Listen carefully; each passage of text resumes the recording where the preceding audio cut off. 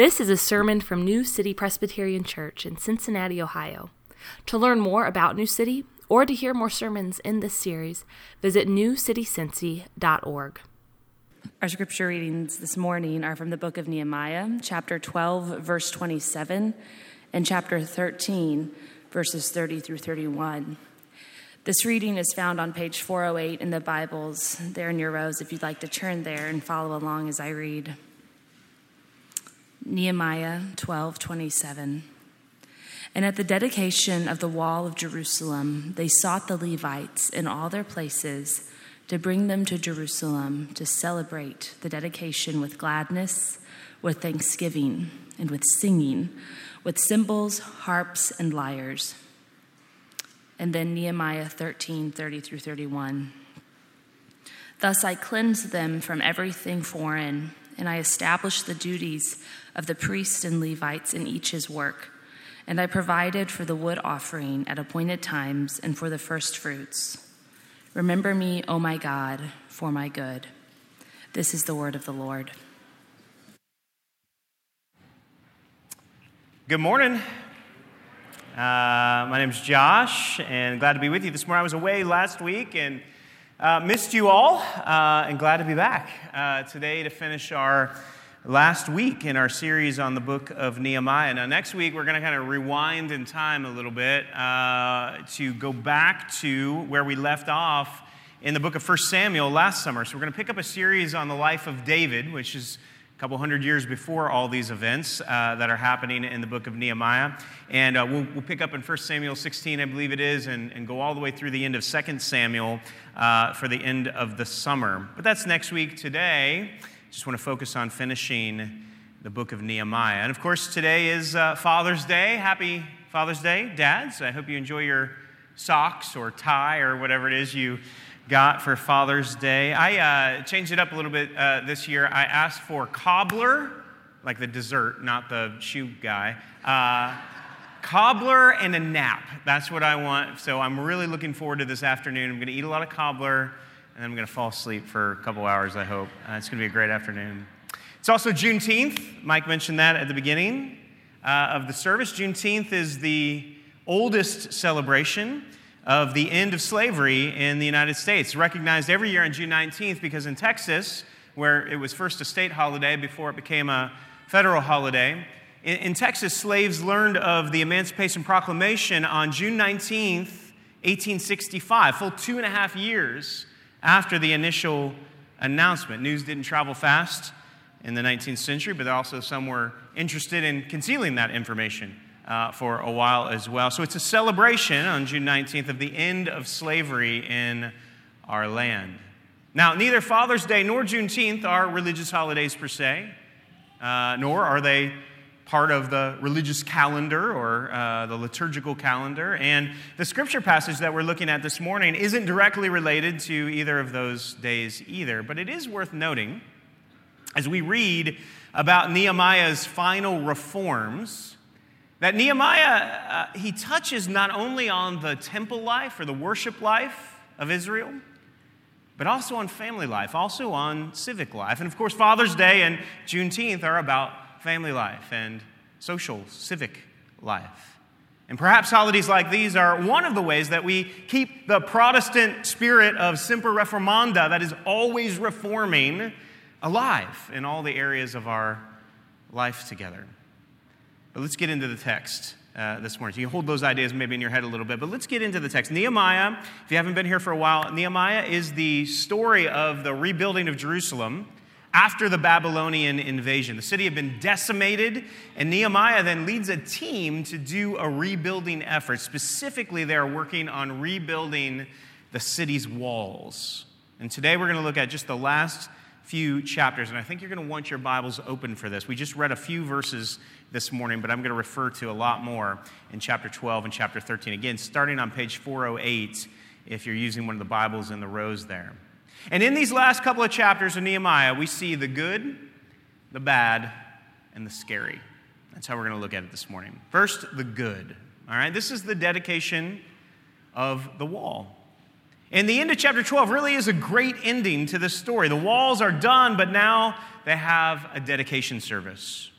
Chapter 12, verse 27. I'll read it again. Abby just read it, but I'll read it again. At the dedication of the wall of Jerusalem, they sought the Levites in all their places to bring them to Jerusalem to celebrate the dedication with gladness, with thanksgivings, and with singing, with cymbals, harps, and lyres. And the first thing to note here is that this is a celebration.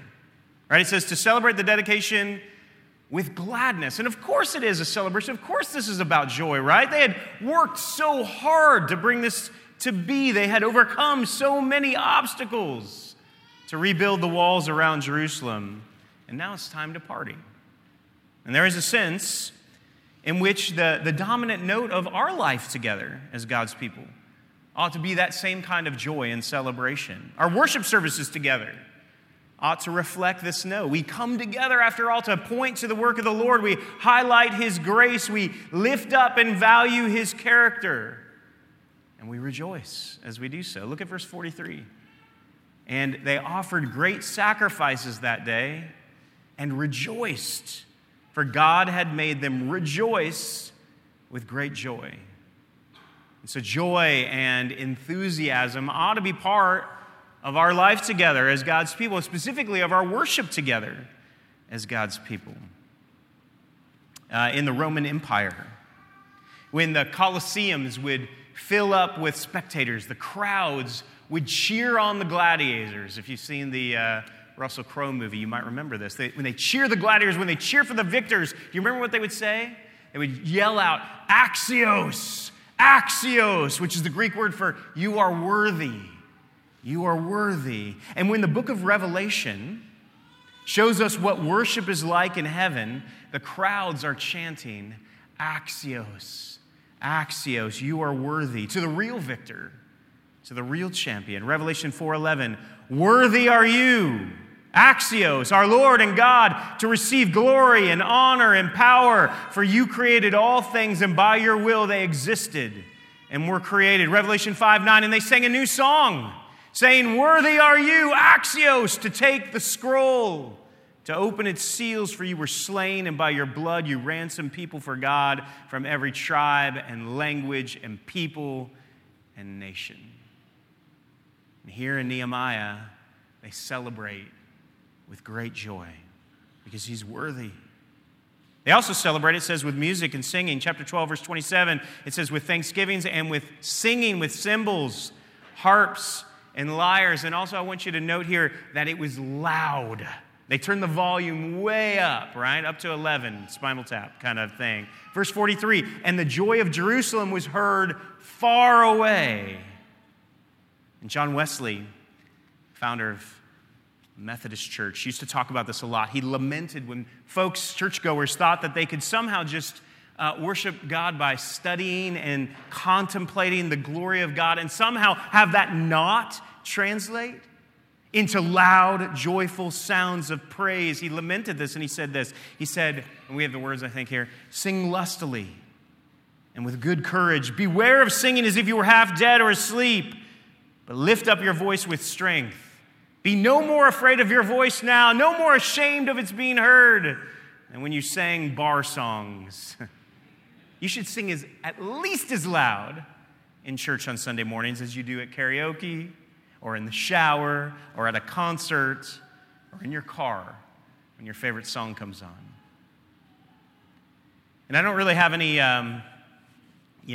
specific Father's Day applications this morning other than to say, dads, and by the way, I don't mean this as there's a lot of parent pressure out there. I don't want to add to that this morning, but take this as a gentle exhortation in the spirit in which it's intended. But dads, your children are watching how you participate in worship. Little boys in particular are looking at you to see, what do men do in the worship of the Lord? Do we sing to the Lord? Is it manly to worship to the Lord? To put it another way, or to put it theologically, your kids are wondering, is God worth praising? You can show them by how you engage in worship, by how you sing. So first, this is a celebration. But secondly, note that it is characterized by thanksgiving. Thanksgiving or gratitude is acknowledging that God is the source of all good gifts. Thanksgiving is taking the time to take stock of what God has done and then to marvel at his grace toward us. Colossians chapter 3 in the New Testament says, whatever you do, in word or deed, do everything in the name of the Lord Jesus, giving thanks to God the Father through him. G.K. Chesterton put it this way. You say grace before meals, all right, but I say grace before the concert and the opera, grace before the play and the pantomime, grace before I open a book, and grace before sketching, painting, swimming, fencing, boxing, walking, playing, dancing, and grace before I dip the pen in the ink. A little bit of a one-upper there, but all of life is his point. All of life should be full of gratitude and thanksgiving, acknowledging God as the giver of all good gifts. But here's the key point. The Bible urges us not just to give thanks generally, but to give thanks to God specifically. And if you think about this for a minute, real gratitude, is always personal, right? It's not enough to just be thankful in general or to tweet #blessed. But in gratitude, in real gratitude, we are recognizing the one who has blessed us, right? And that's what the people of Israel are doing here. They built the wall. It was hard work on their part. It was great leadership on Nehemiah's part. But behind all of it, and that's what they're trying to recognize, behind all of this is the work of God. And they're calling attention. They're spotlighting that fact. Pretty much every November, Sunday before Thanksgiving, I try to make the point here, if you've been here before, maybe you remember this, I try to make the point the week before Thanksgiving or the Sunday before Thanksgiving that we ought to be the very best people amongst our neighbors and in our city. We ought to be the very best at celebrating Thanksgiving dinner together. We ought to be the best at it, right? Not because we're better people, not because we're better cooks, but because we get more practice than anyone else. At the very center of our worship service, every single week, is a Thanksgiving meal, right? No cranberries, no turkey there, but bread and wine, pointing us to Jesus' body and blood. And that the term Eucharist, which is often used for the Lord's Supper, Eucharistos, means thanksgiving, giving thanks. And when we come to the Lord's table here in just a few moments, we're doing very much something in the spirit of Nehemiah chapter 12. We're giving thanks for the work of Jesus Christ, our Redeemer, in our lives. So there's celebration, there's thanksgiving, and then lastly, of course, the whole occasion is dedication. The walls that they built were then dedicated, set apart for the Lord.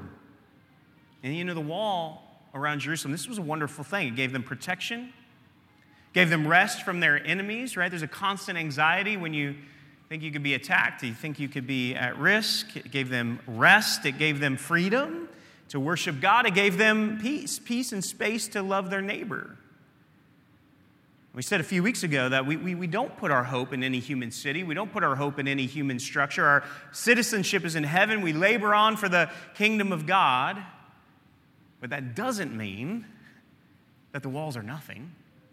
That doesn't mean we shouldn't take delight and joy and celebrate blessings that exist here and now.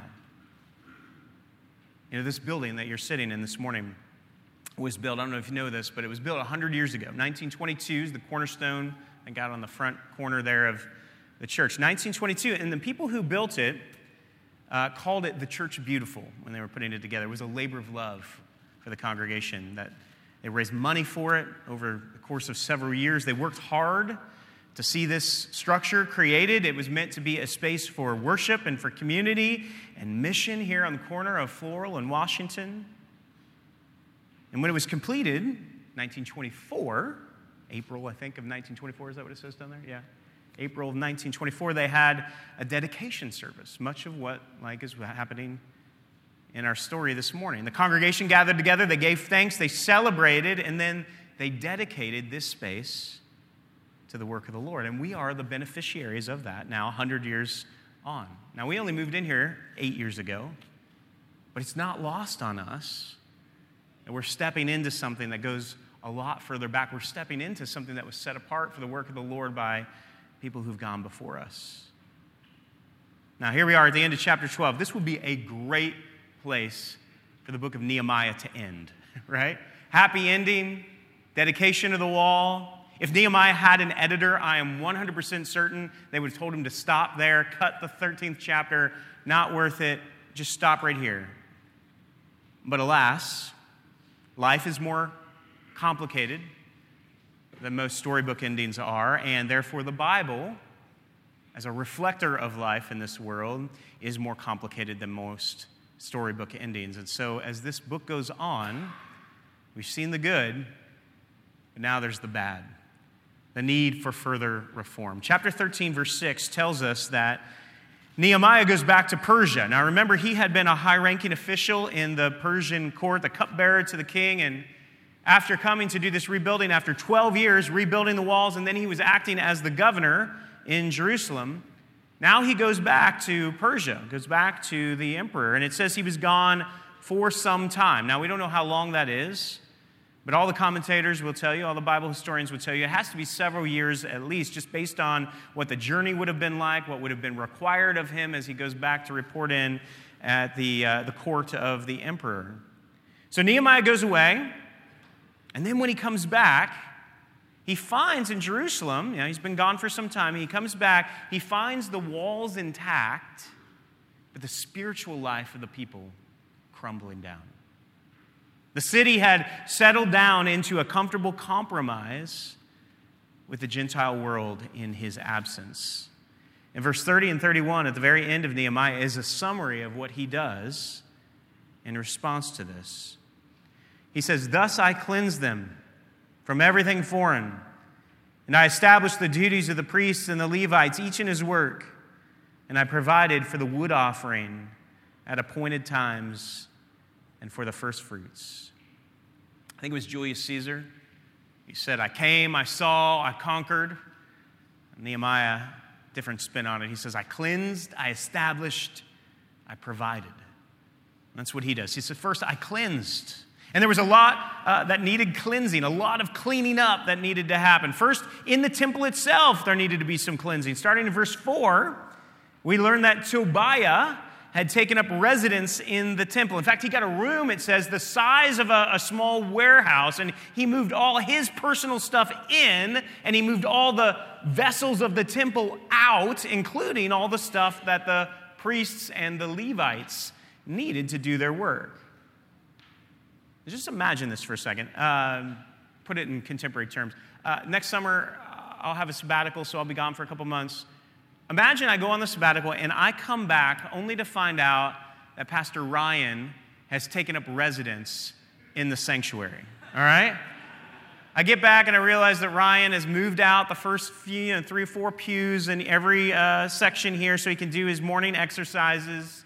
He's brushing his teeth in the baptismal font. He's eating cereal on the communion table, taking naps in the balcony. He's got his feet propped up on the piano keys so he can watch the game on the screen. Now, that would be weird, right? And see, I mean, I'm also stating this preemptively. Ryan, you cannot move into the sanctuary, right? That would be weird. That would be strange and something I'd have to take care of. But in Nehemiah 13, it's way worse. You see, Ryan and I are friends, but Tobiah, if you remember from the beginning of the book, Tobiah was Nehemiah's mortal enemy. And not like, oh, this guy cut me off in traffic kind of enemy, but a for real kind of enemy. Tobiah slandered Nehemiah all over town. He tried to sabotage the rebuilding efforts. He, at one point, attempted to hire a hitman to knock Nehemiah off. So this is a for real enemy, okay, in every sense of that word, and now he's living in the temple. How in the world does this happen? Now, Nehemiah had won the day when he was there in Jerusalem, but then when he goes away, all right, Tobiah slides right back in. Tobiah was well connected. He was even related to the high priest, we're told, and as Nehemiah goes away, he slides right back into a place of prominence and power, even so much as moving into the temple. And so Nehemiah gets back, and he's having none of it, right?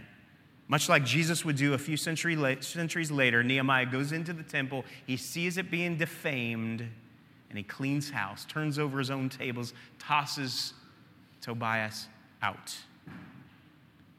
But that's not the only cleansing that Nehemiah does. You might say that was about the worship life of Jerusalem that he was cleaning up, but he also needed to clean house with regard to the social and the economic life of Jerusalem. Remember last week, if you were here, Zach talked about the things that the people of God had all come together and formally committed themselves to. And one of those things was the keeping of the Sabbath. The Sabbath was given as a gift by God to the people of Israel for a number of reasons. It was meant for their joy and their rest. 52 days off a year, sort of cooked into their normal rhythms, for their renewal, for their benefit, for their rest. It was also a day for worship. It was a time to recenter themselves, to remember their dependence on the Lord, to give thanks for all the things that God had done for them. The Sabbath was for justice. You can read about that in Deuteronomy 5. Israel, did you know this? Israel was the only place in the ancient world where the poor got a day off. The only place in the ancient world where the poor were not made to work 7 days a week. And not only the poor, actually, animals, even the land got to rest. The Sabbath prevented the maximization of profits through the exploitation of others. It kept them humane. It kept them human. And lastly, the Sabbath was for witness.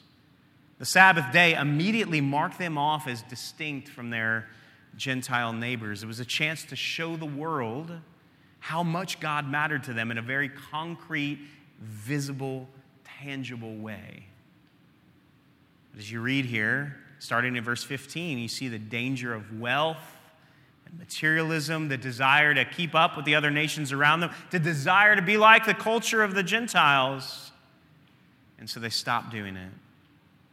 The Sabbath becomes like any other day.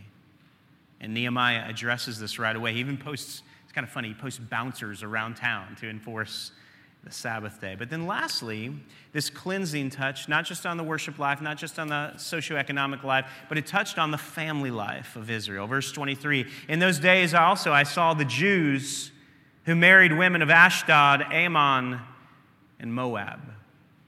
Nehemiah is concerned here about the loss of distinctiveness that comes from the people of Israel intermarrying with the Gentile nations around them.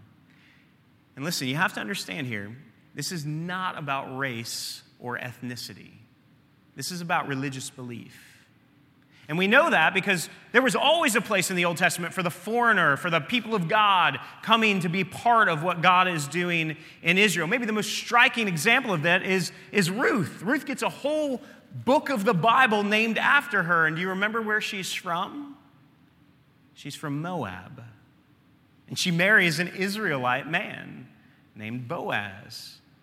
And this is celebrated in the Bible because Ruth has come to believe in Israel's God. She becomes part of the people of God, and she serves then as a paragon of biblical faithfulness. Ruth is even listed in the genealogy of Jesus. So this is not about race or ethnicity, it's about faith. Nehemiah is worried about syncretism. He's worried about the erosion of biblical faith as they mix their beliefs with the surrounding culture. And this concern continues on into the New Testament. The Apostle Paul in 1 Corinthians warns against being unequally yoked in marriage. In other words, he wants people pulling the same direction in their marriages. The New Testament, as well as the Old, teaches that if you're going to share a bed, you should share your beliefs. And for those of us who are already, if you're in a mixed marriage already, religiously, the Bible says don't get out of it. That's not the solution. But labor and pray that your witness would be part of the conversion of your spouse. That's what you ought to be laboring toward. But for those of you for whom marriage is a future prospect, you need to make this an important criteria as you're considering who you might date, who you might get serious with. And parents, you need to make this important wisdom as you guide your children concerning marriage. So Nehemiah says, I cleansed. Secondly, I established. Just as Nehemiah had cleared out the temple of unworthy things, so now he's determined to fill these rooms in the temple with good things. Tobiah had been in the temple. He had displaced the priests and the Levites and the musicians. The tithes and the support for their work had also stopped, and so they had to go back home. The Levites and the musicians and the priests all had left to go find other work. In verse 10 it says, in Nehemiah, verse 11 says, why is the house of God forsaken? He seeks to remedy this. The point here to understand is that now, in our day, just as then in Nehemiah's day, the worship life has to be the center of any community of faith. There's lots of good things we can do or not do as a church that, are up to better judgment, perhaps. But as the book of Hebrews says, one thing we cannot ever leave off is meeting together for worship. Hebrews chapter 10, verse 24 and 25 says, let us consider how to stir one another up to love and good works, not neglecting to meet together, as is the habit of some, but encouraging one another, and all the more as you see the day drawing near. And those folks who had been pushed out of the temple, priests and Levites and singers, their job was to labor for the worship life of the people. And today, pastors and church staff, along with so many volunteers, we labor to do the same. And we just had Zach Meyer's ordination service here about, a week and a half ago, 10 days ago or so. And at the beginning of the service, I read this little passage from Eugene Peterson. I'll read it for you again. It's on the screen there. Eugene Peterson writes, the biblical fact is that there are no successful churches. There are instead communities of sinners gathered before God week after week in towns and villages all over the world. The Holy Spirit gathers them and does his work in them. In these communities of sinners, one of the sinners is called pastor and given a designated responsibility in the community. The pastor's responsibility is to keep the community attentive to God. And Nehemiah sees right away that this is missing in Jerusalem. He once again establishes the duties of the priests and the Levites to keep the community attentive to God. I cleansed, I established, I provided, he says. Remember verse 11, he says, why is the house of God forsaken? While Nehemiah was gone, there had developed a grudging attitude toward tithes and offerings. The prophet Malachi, who was writing just before the time of Nehemiah, he called this kind of stinginess, he called it robbing God. Malachi 3 says this, return to me, and I will return to you, says the Lord of hosts. But you say, how shall we return? Will a man rob God? Yet you are robbing me. But you say, how have we robbed you? Answer, in your tithes and contributions. The same is happening in Nehemiah's day, and he makes sure then that they return to their regular and proportionate giving, leaning on the promise of the prophet Malachi, who in verse 10 said, bring the full tithe into the storehouse, that there may be food in my house, and thereby put me to the test, says the Lord of hosts, if I will not open the windows of heaven for you and pour down for you a blessing until there is no more need. Now, before we move on here, and we do need to move on, let me just say that this need for reform is not just for Nehemiah's day. And you read the story, it may seem a little dramatic here. I mean, Nehemiah's gone for a few years, and then the whole spiritual life of the people begins to crumble. It's kind of shocking to read it. But if you think about it for a minute, just think, how long does it actually take to descend into something that's unhealthy? I think you'll find the answer is not that long. I mean, think about it, just take it out of the spiritual realm for a second. Think about your own physical health. How long would it take for you to do something to wreck your physical well-being? Maybe you've heard of the movie Super Size Me.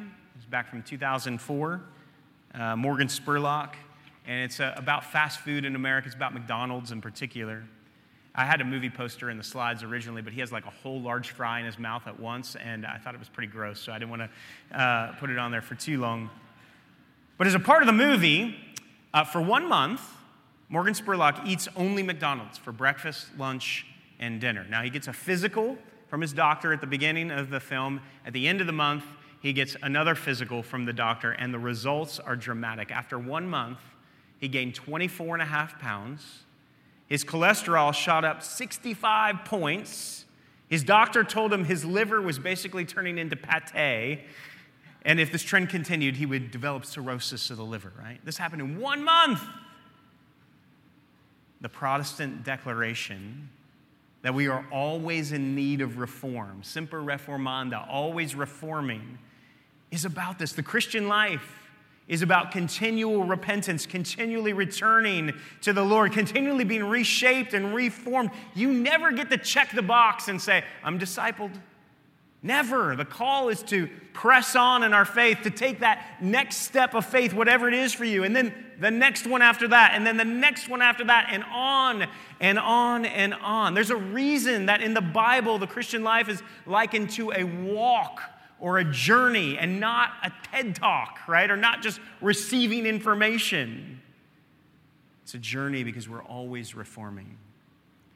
The good, the bad, and finally and quickly here, the scary. Now, I don't know if this story's scary to you, but it sure is to me. You see, Nehemiah, if you read this story through all in one sitting, Nehemiah does just about everything right. I mean, he's not perfect, but he does about as good as you can do, right? He's a great leader. He has courage, he has zeal, he has skills. And still, the people slide away at the end. And do you know what this means? This means you and I don't have as much control as we think we do. My friend Elliot Grudem told me once, a pastor and mentor of mine, he said, Josh, when somebody comes into your office, my office is over there, that's why I'm pointing that way. When somebody comes into your office, he said, Josh, you have a responsibility to do a good job with that interaction. You have a responsibility to give good counsel and to give good care. But you can't control the outcome. He said, at best, Josh, you're 33% of the equation, right? Your good job that you need to do with that, you're at best 33% of the equation because that other person who's sitting on the other side of the desk, they bring a volitional self into that meeting as well. They have a will, they have a mind, they have agency in this world, and so they're at least 33%. And then we believe the Holy Spirit has to show up, right? The Holy Spirit has to work, and I'm sure we're selling him short with 33%, but you get the idea, right? You do have a responsibility to steward your part of things well, but your part is not all determinative of outcomes. And friends, this is true in ministry. This is true in parenting. This is true in your work. This is true in how you love your neighbors and your friends and your coworkers. You are called to do your part well, but you can't control the outcome. Now, I hope that's freeing to you a little bit, but it's also really scary, especially when you are really concerned about those outcomes. So then, if that's true, what's left to do? And I just want you to look at the last line of the book of Nehemiah. Actually, it's repeated 3 times in chapter 13. But the last line is, remember me, O God. Remember me, O God. Remember me, O God. At the end of the day, Nehemiah knows how uncertain his fruitfulness is. And so he commits his cause, commits his life to the only safe hands in all of the universe. He entrusts it all to the Lord. Remember me, O God. And that's what you and I are called to do as well. Yes, do a good job with all your responsibilities, all your interactions, all your relationships. Be a good steward of your ministry, your job, your parenting, your work, your relationships. Take all of that seriously, but at the end of the day, we need to entrust it to the Lord. Remember me, oh God. So maybe the question you need to think about today is what do you need to give over to the Lord this week? What do you need to entrust to him, even as you work diligently to do the right things? Where do you need to say, remember me, O God? And as I was studying this passage this week, I started thinking of another time in the Bible where somebody said, remember me, and then has to cast himself entirely upon the grace of the Lord. Luke 23, Jesus is hanging on the cross, crucified between two thieves, a thief on either side of him. One of the thieves mocks Jesus. The other one says, Luke 23:42, Jesus, remember me when you come into your kingdom. And Jesus said to him, truly I say to you, today you will be with me in paradise. The way we come to Jesus is like that thief. Nothing to add, no merit to bring, just remember me, God. Remember me, Jesus, when you come into the kingdom. Throwing yourself completely on the mercy of the Lord. That's the way you begin a life with Jesus. That's actually also how you continue in your life with Jesus. Even as we try diligently to do his work in his way and represent him well, we continually throw ourselves on his mercy. Jesus, remember me when you come into your kingdom. Let's pray together, and then we'll come to the Lord's Supper. Lord, we ask that you would meet with us today. You have told us that your presence remains among us. You're present to us in the Holy Spirit, the helper sent to live in and guide your church in the world. You're present, we're told, when two or more are gathered together in your name, like we're doing right now. And you're present in the good and the bad and the scary times of our lives. And you're present to us in the Lord's Supper, which we get to celebrate now when we receive this in faith. And so we ask, Lord, that you would meet with us, that you would do a work in us, comfort us, challenge us, be with us, we pray. Amen. You've been listening to a sermon from New City, a church in Cincinnati, Ohio. Visit our website at newcitycincy.org for more sermons and resources. That's newcitycincy.org. Thanks for joining us today, and God bless you.